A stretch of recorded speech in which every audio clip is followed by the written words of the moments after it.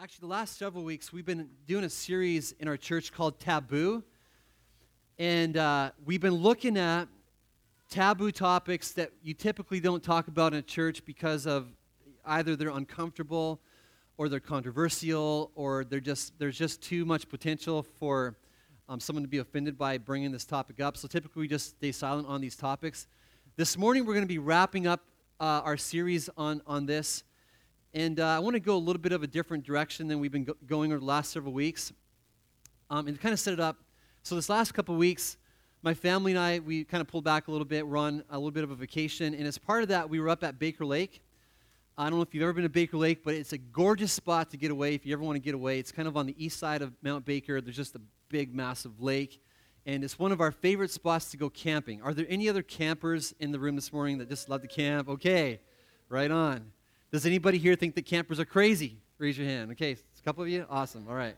That's totally cool. But we decided to go camping, and it started off being a great, like the weather was awesome. It was hot and sunny. When we go back there, we do a ton of swimming. We're like, our favorite spot is right on the lake, and we were in this spot again, and it's just we swim.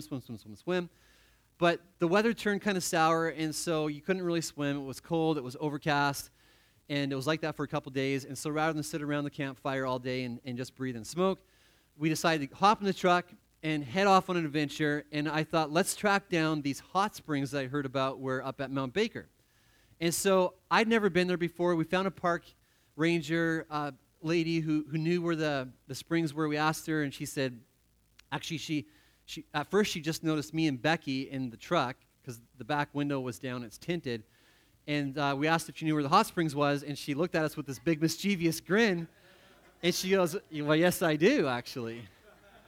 And then Ethan rolled down the back window, and she saw the kids, and she quickly actually issued a warning. She's like, just so you know, it's clothing optional.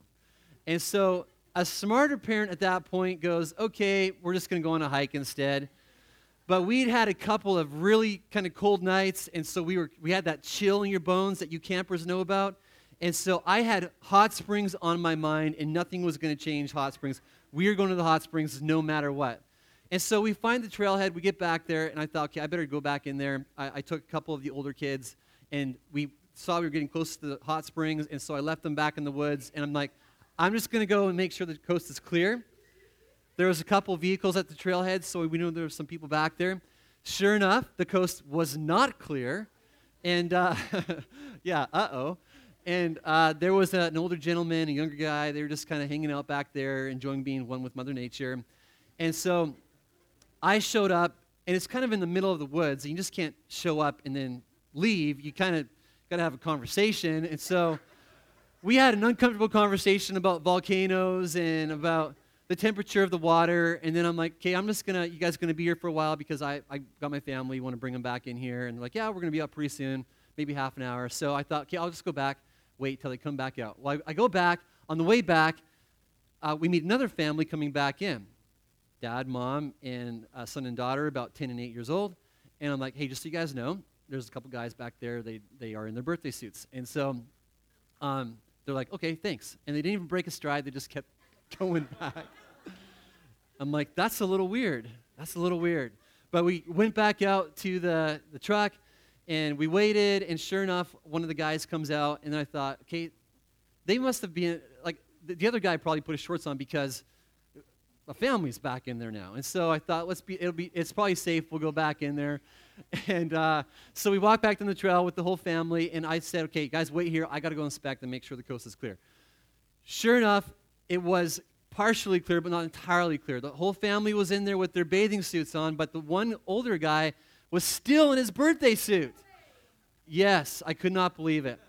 And so, but he was a really nice old guy, and he saw me back there, and he's like, okay, well, he very graciously got out and put his shorts on, got back in the springs, and we could all come down, and we hop in the water.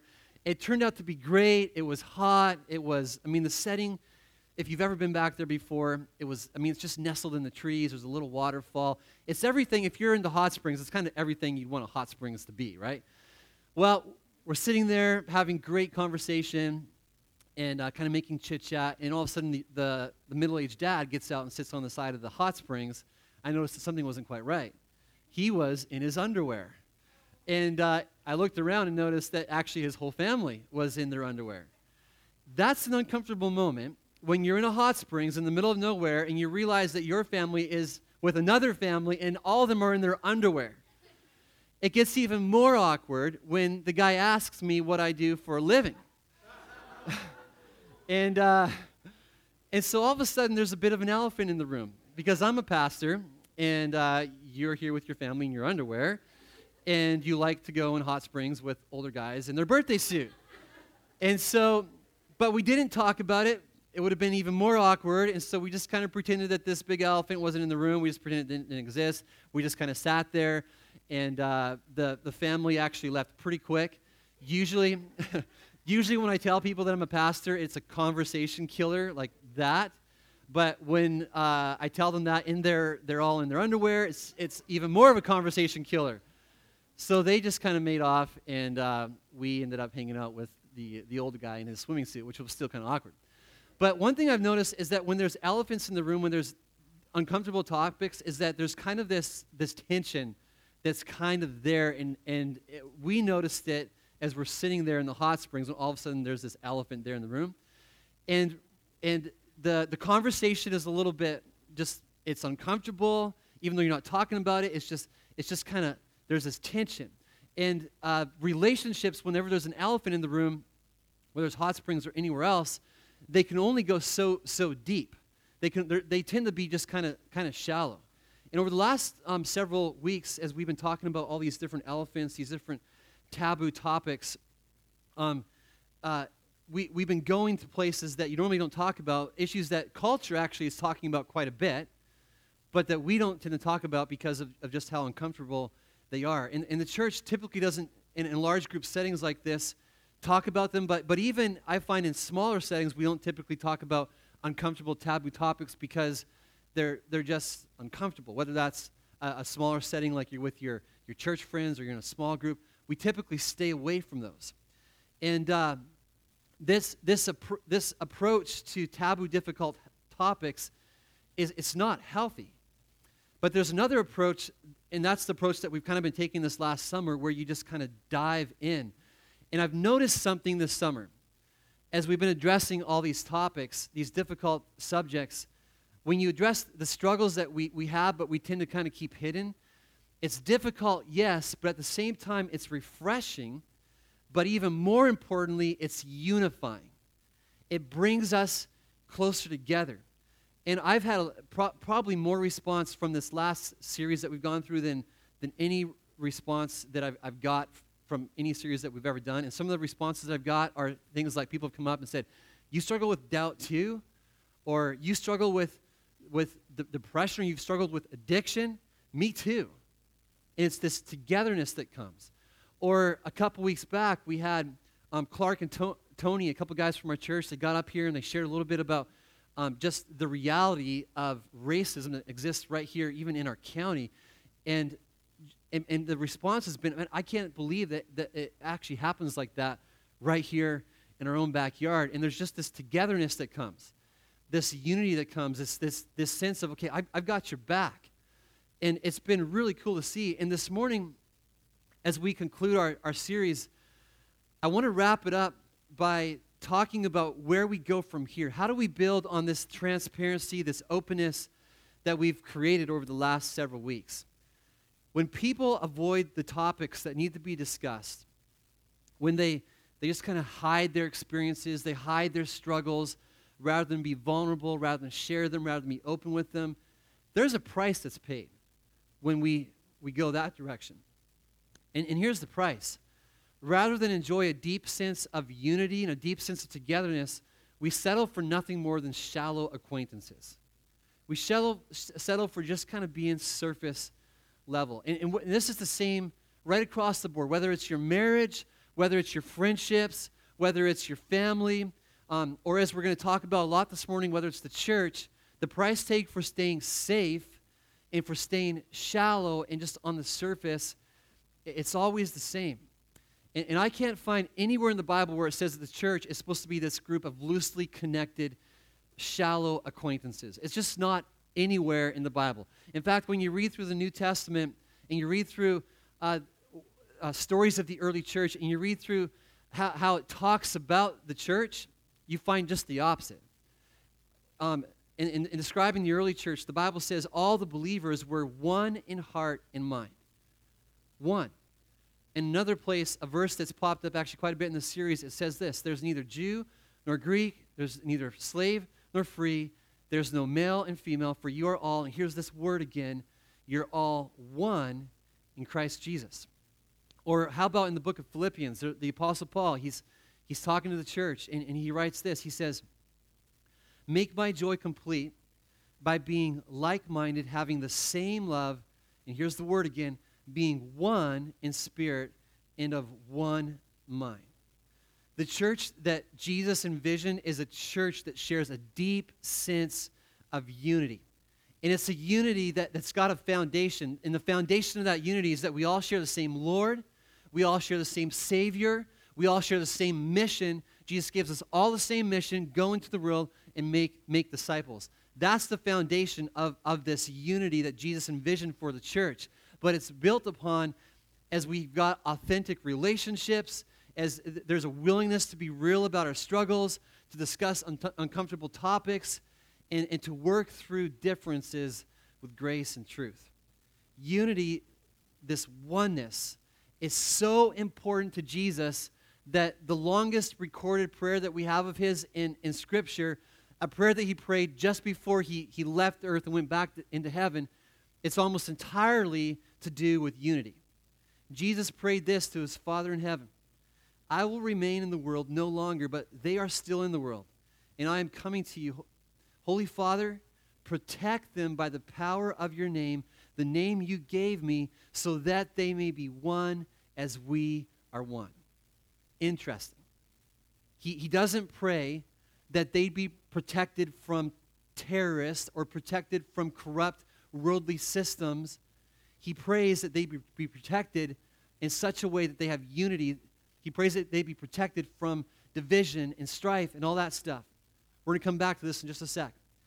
And then he goes on to pray, while I was with them, I protected them and kept them safe by that name you gave me. None has been lost except the one doomed to destruction, so that Scripture would be fulfilled. I am coming to you now, but I say these things while I am still in the world, so that they may have the fullness or the full measure of my joy within them. My prayer is not for them alone. I pray also for those who will believe in me through their message. So now he's kind of broadening his prayer to include all of us who 2,000 years later would believe his message, believe the gospel. And he prays this. He goes on to say, I pray that all of them may be one, Father, just as you are in me and I am in you. May they also be in us, so that the world may believe that you have sent me. I have given them the glory that you gave me, that they may be one as we are one. He just keeps coming back to this over and over and over again. I and them, and you and me, so that they may be brought to complete unity. Then the world will know that you sent me and have loved them even as you have loved me. Unity, this sense of togetherness, is a very big deal to Jesus. And if you're a parent, you kind of get a little bit of an understanding of why this is a big deal to Jesus. As a parent, it brings me so much joy when my kids are just all working together, playing together. There's no fighting. There's no arguing. They're just sincerely enjoying and being together and loving one another. But the exact opposite is true. When they just can't get along, it just kind of breaks your heart. When there's fighting and there's arguing and they can't even do like a half hour of dishes with the huge eruption just over who's going to wash and who's going to dry and on it can go. It just kind of like, as a parent, you know how that feels. It's the same way with our Father in heaven. He longs for unity. He desires it. He prays for it. But sadly, throughout human history has been a story about the disruption of this unity that Jesus prayed for. You've got the Garden of Eden. You got God and you got man. They're together. There's just unity. There's closeness, togetherness. But then sin comes along. What does sin do? All of a sudden, God and man are separate. And then you've got Adam and Eve. They've got their marriage is just ideal in the beginning. God's ideal for marriage is that they would be one flesh, the Bible says. Adam and Eve got that, but then sin comes along. They take the bite of this fruit, and all of a sudden there's mistrust. And there's blame. Adam's going, she made me take a bite of that apple. And Eve's going, whoa, wait a second here. Me? You kidding me? You're on the couch, buddy. And all of a sudden there's separation. There's no more, unity's gone. Then you've got the greater humanity. It starts off, there's one human race. They've got one language. There's different cultures, different skin colors, but there's unity, all speaking the same language. But then Genesis 11 comes along, pride comes in. They think that they can be equal to God. They think they can build this tower to heaven. And the end result of that is God comes down and scatters their languages, and all of a sudden there's no more unity. There's division. And 2,000 years later, the racial division caused on that day over pride is still evident right here in our own country. And this was never God's desire. God's desire has always been for unity. For unity. And so this morning, what I want to do, in just our little bit of time we have left, is I want to share some principles around unity. And these are principles that don't just apply to church. They are universal principles on unity. They apply to your marriage. They apply to your family. They apply to that soccer team that you coach. They apply to a nation. If you want to have unity, this is what unity is, and this is how you get there. The first principle is this. It's a definition of unity. Unity is the state of being undivided. It's as simple as that. This is unity. It's togetherness. It's one, undivided. Separate like this is not unity. Division, being separate, that's disunity. Unity is being undivided. Unity is not uniformity in that everybody's the same and acts the same and talks the same. That's not unity. Unity, though, is being undivided, being together as one. No hate, no discord, no mistrust, as one. Next principle is this that we see in Scripture. Where there's unity, the impossible can be accomplished.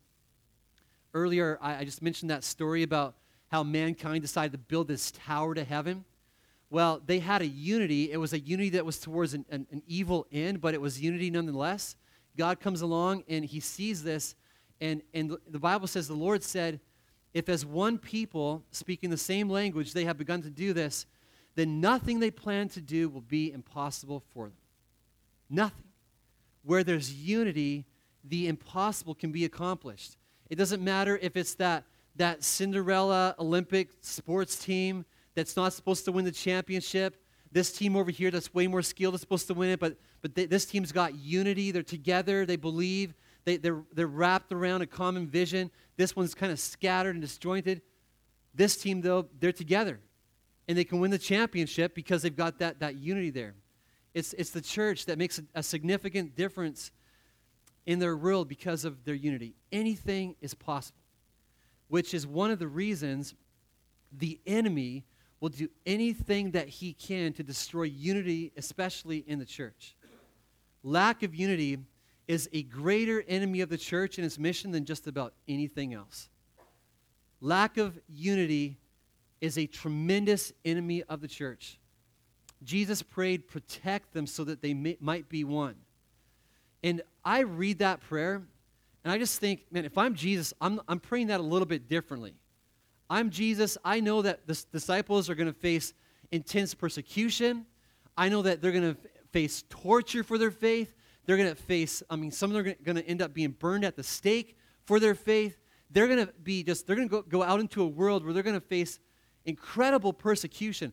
I'm thinking, I'm going to pray, protect them from that. But Jesus prays differently. He says, protect them so that they might be one. Protect them from anything that would cause division.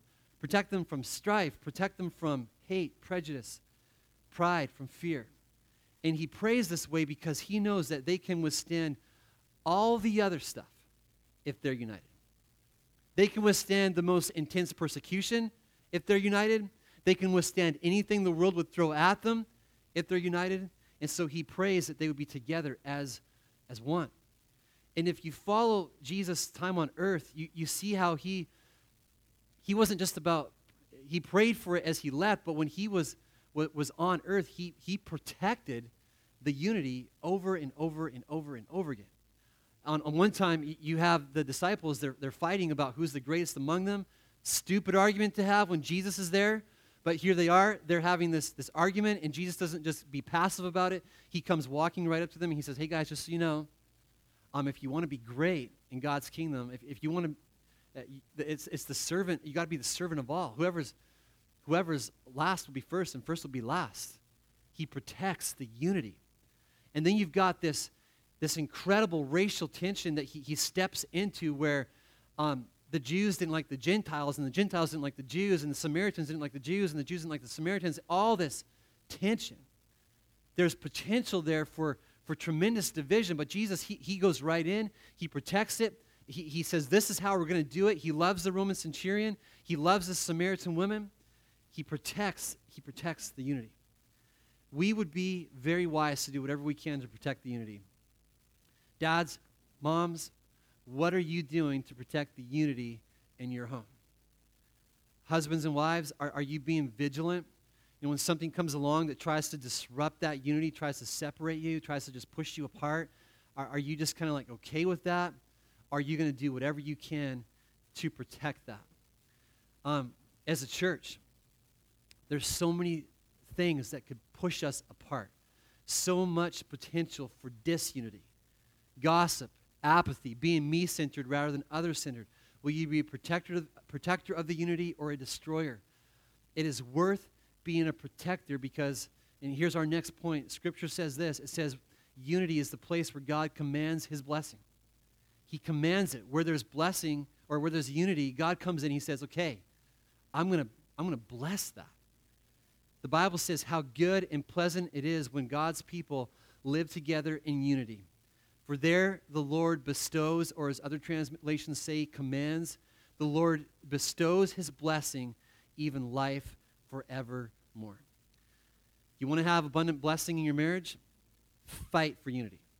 Do you want to have abundant blessing in your family? Fight for unity. Do you want to have abundant blessing in your church? Fight for unity. You got to fight for it. And maybe you're thinking fight, okay, that's a little bit of a strong word. It's not. You got to fight for it. This last week, I was at a leadership conference, and one of the guys that spoke, awesome leader, his name is John Maxwell, and he kind of started off by, he just said, I'm going to give you guys an illustration. Here it is. He puts his hand up there like this, and he holds it there for 10 seconds, and he simply says this. He said, everything worthwhile in life is uphill. Everything. You want to have a strong marriage? That's an uphill fight. You want to be healthy? That's an uphill battle. You want to have students? You want to get good grades? That's an uphill battle. You want to have unity in your marriage, unity in your home, unity in your church? That's an uphill. It's uphill. You've got to fight for it. It does not just come handed to you on a silver platter. It doesn't.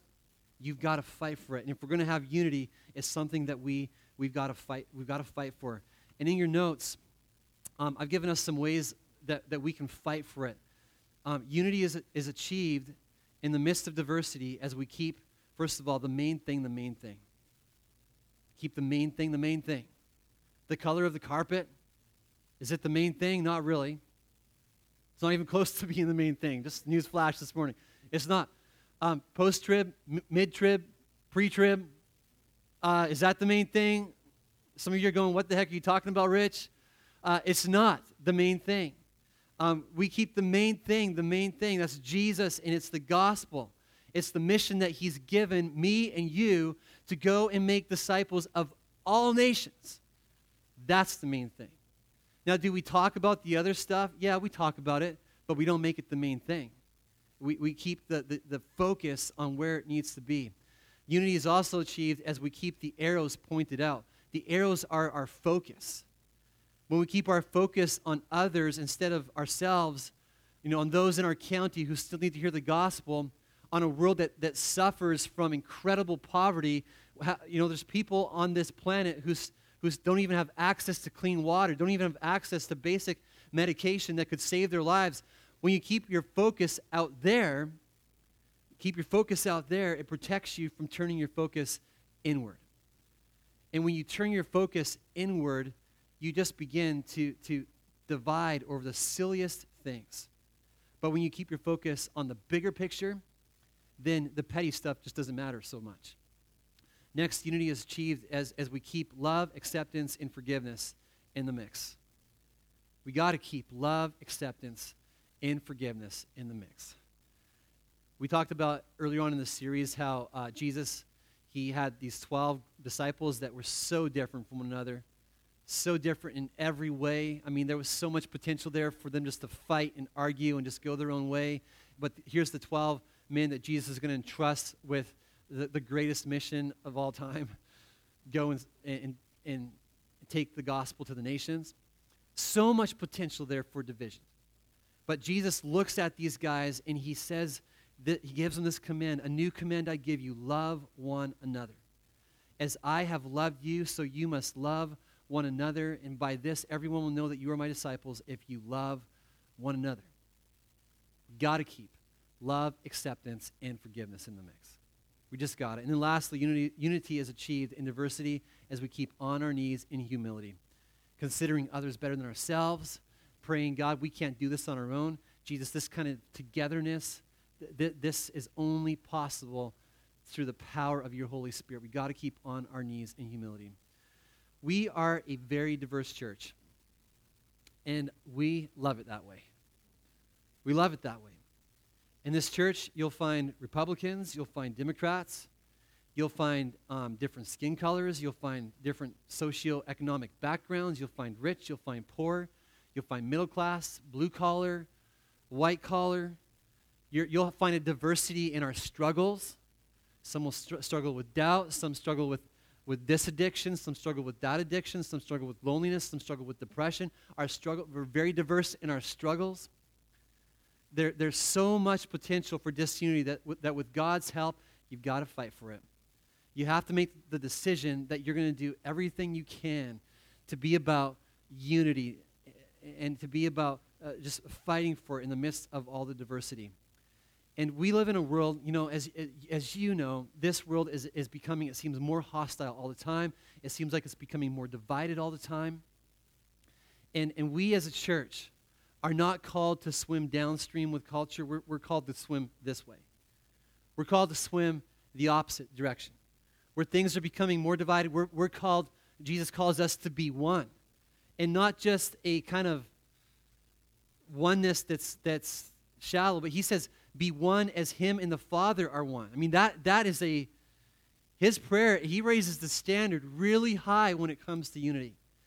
And Jesus calls all of us to that.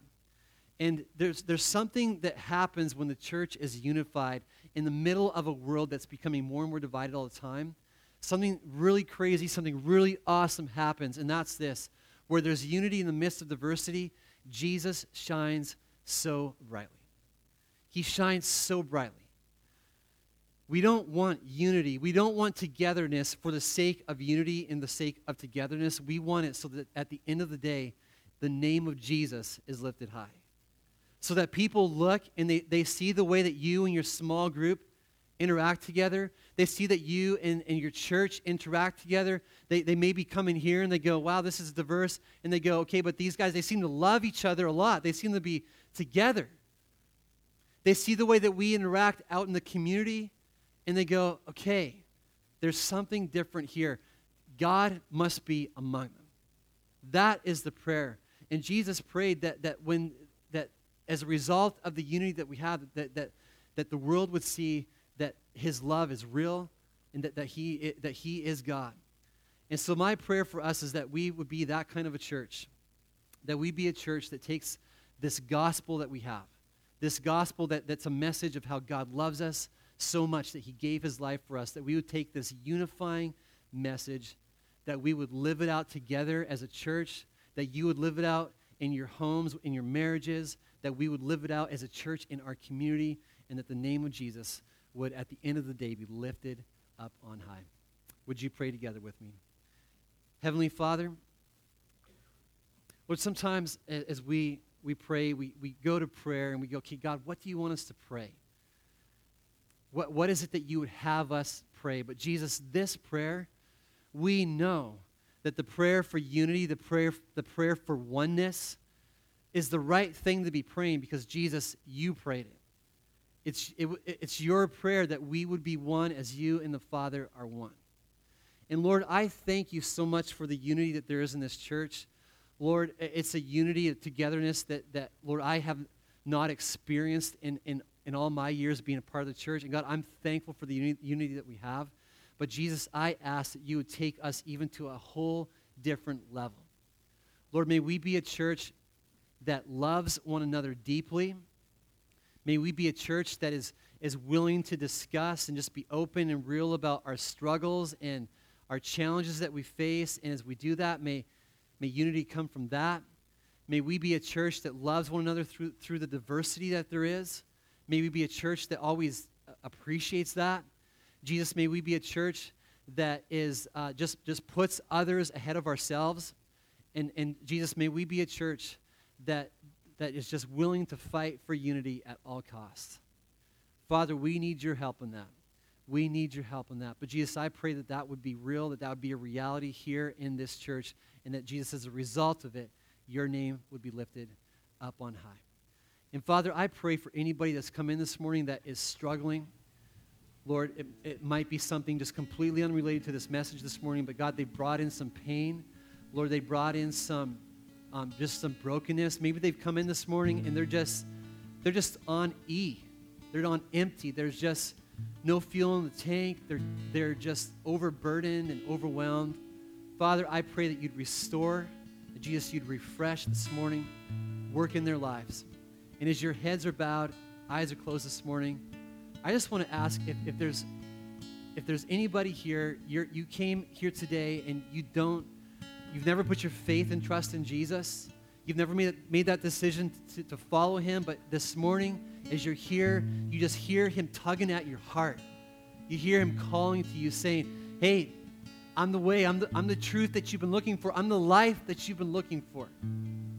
And you're here this morning, you're going, okay, I want to put my faith and trust in Jesus. I want to turn from the life I've been living, and I want to turn to Jesus. If that's you, while every head is bowed, eyes closed, I'm not going to embarrass you, but I just want to ask if you would put your hand up. I want to pray for you. Anybody here, you're saying, I want to put my faith and trust in Jesus. I would love to pray for you this morning. Heavenly Father, I just pray that this morning, as we head out from here, that, Lord, you would go before us, that Jesus, that we would be one as you and the Father are one, and that, Jesus, we'd be a reflection of your glory to the world around us. I pray all this in your good and awesome name. And everybody said,